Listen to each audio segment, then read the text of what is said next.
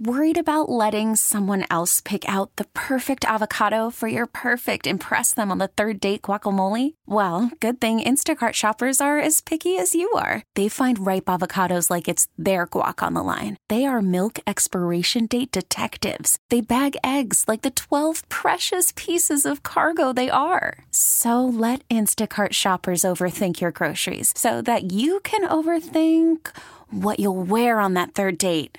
Download the Instacart app to get free delivery on your first 3 orders while supplies last. Minimum $10 per order. Additional terms apply. Diving deep into the Red Sox, it's Red Sox Review with Rob Bradford on WEEI.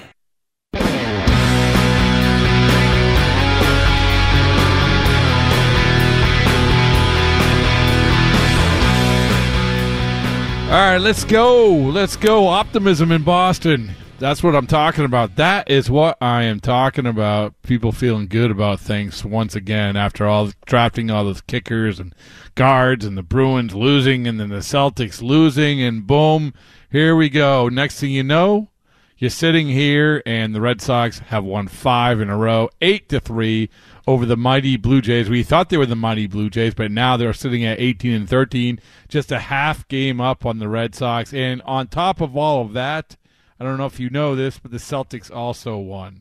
The Celtics won, and it was a blowout over the Philadelphia 76ers, 121-87. So that series tied at 1-1. But we're here at Fenway Park. I am Rob Bradford, up just for a couple minutes here. Andrew Meehan back at the flagship, the studio, he's a straw that stirs a drink right up until we have to take off in just a few minutes. But we're going to give you what we can, give you as much as we can, and especially what happened here at Fenway Park.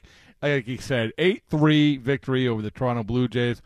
I think the story today, well, the story really coming in was the big Verdugo-Manoah showdown, and nothing really transpired from that. Manoah got Verdugo first time up, struck him out. Nothing to see, nothing to hear, nothing really, no confrontations. Verdugo got him with a hit a little bit later, but again, it was more about the game was too close, you would think, for anything really, really to happen. And the Red Sox ended up getting to Manoah finally. Everybody in the Red Sox lineup got a hit. And like I was going to say, probably for me, the biggest story, the biggest takeaway from this game, other than just winning, was Triston Casas' hit. Triston Casas had 3 hits, 3 for 5, almost hit a home run on a night where it seemed impossible to hit a home run, especially to left field or center field here at Fenway.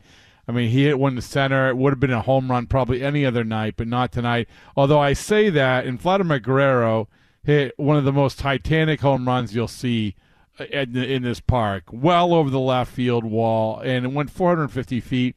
But more so than that, you have to understand what it had to knife through to get to 450 feet.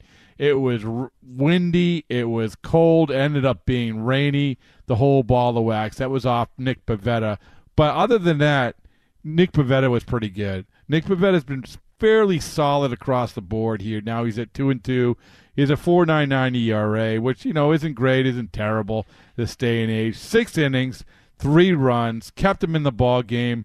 Chris Martin came in, got a perfect inning, struck out 2, so that was very, very encouraging, him coming back and pitching well. Cutter Crawford, that was the only sort of downside of the whole pitching equation for the Red Sox. He was cruising through things up until he got 1 out in the 9th inning and then had to come out. We'll try to get you an update before we have to take off any news we hear about Cutter Crawford's condition. Ryan Brazier came in, got the last 2 outs. But like I said, Triston Casas, he's the guy who you have to focus on, a guy who they really one of the last pieces of the puzzle when it comes to this offense. So for him to come away with 3 hits, and you could tell he was just swinging the bat well. He was swinging. It was just a different kind of confidence going into this. So as we said, Alek Manoah, who was pretty much cruising through the first 3 innings, he's going to be the one taking the loss. And Manoah's line ended up not being so great. He 5 innings, 8 hits, 5 runs, only 2 earned, but he threw 103 pitches in those 5 innings.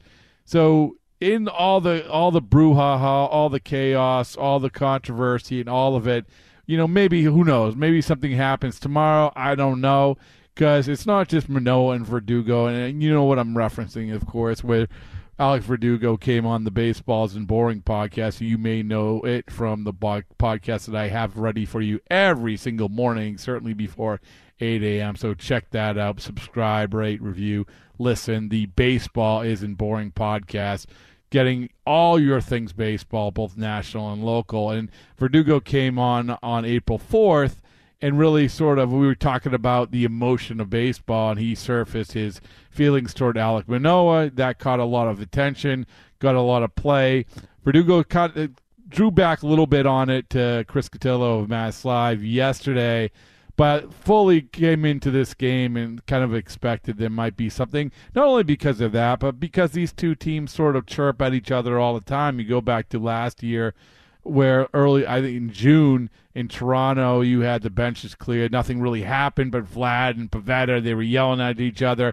And you go back the year before, right after the trade deadline, there was a bit of a skirmish between the two teams. So it always seems like there's something, and especially, when things are so tense right now. We're not tense, but both teams are vying for position in the American League East. I mean, this division is kind of kooky. It's kind of crazy. The fact that the Red Sox are sitting here now, they're in fourth place, but like I said, they're a half game back of the Jays.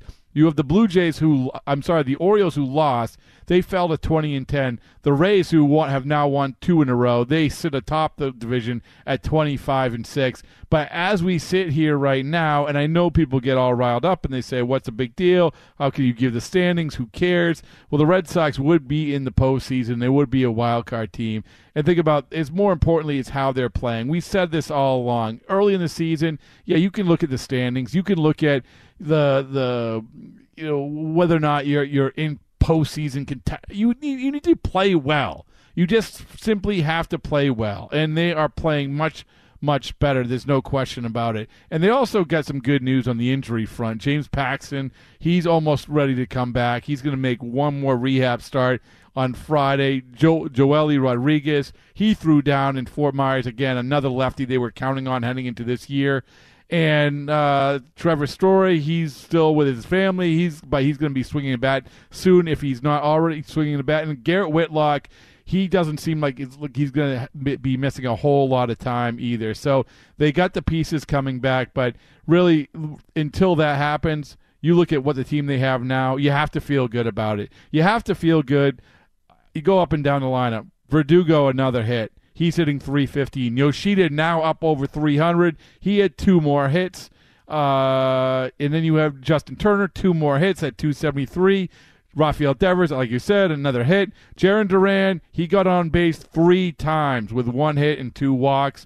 And Valdez, he has been a find for Chaim Bloom. You have to give, as I wrote today, you have to give Chaim Bloom some credit. Take a breath, and give Chaim Bloom some credit for some of these guys, because another guy that we can mention, Connor Wong, he started again today and got another hit. So, well, listen, I told you it was going to be a short show, a lot to get to, but there's a lot to feel good about here in Boston. Finally.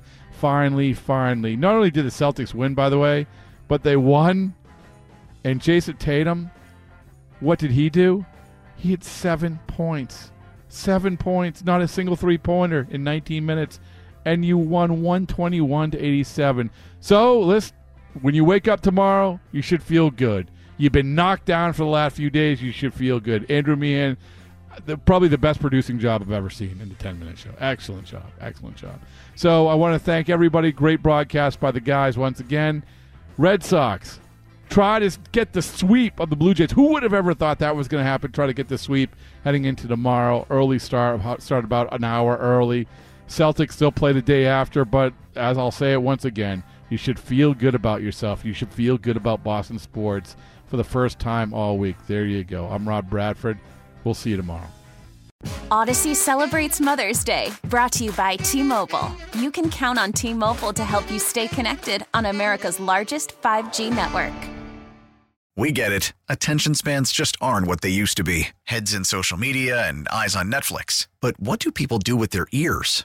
Well, for one, they're listening to audio. Americans spend 4.4 hours with audio every day. Oh, and you want the proof? Well, you just sat through this ad that's now approaching 30 seconds. What could you say to a potential customer in 30 seconds? Let Odyssey put together a media plan tailor-made for your unique marketing needs. Advertise with Odyssey. Visit ads.odyssey.com.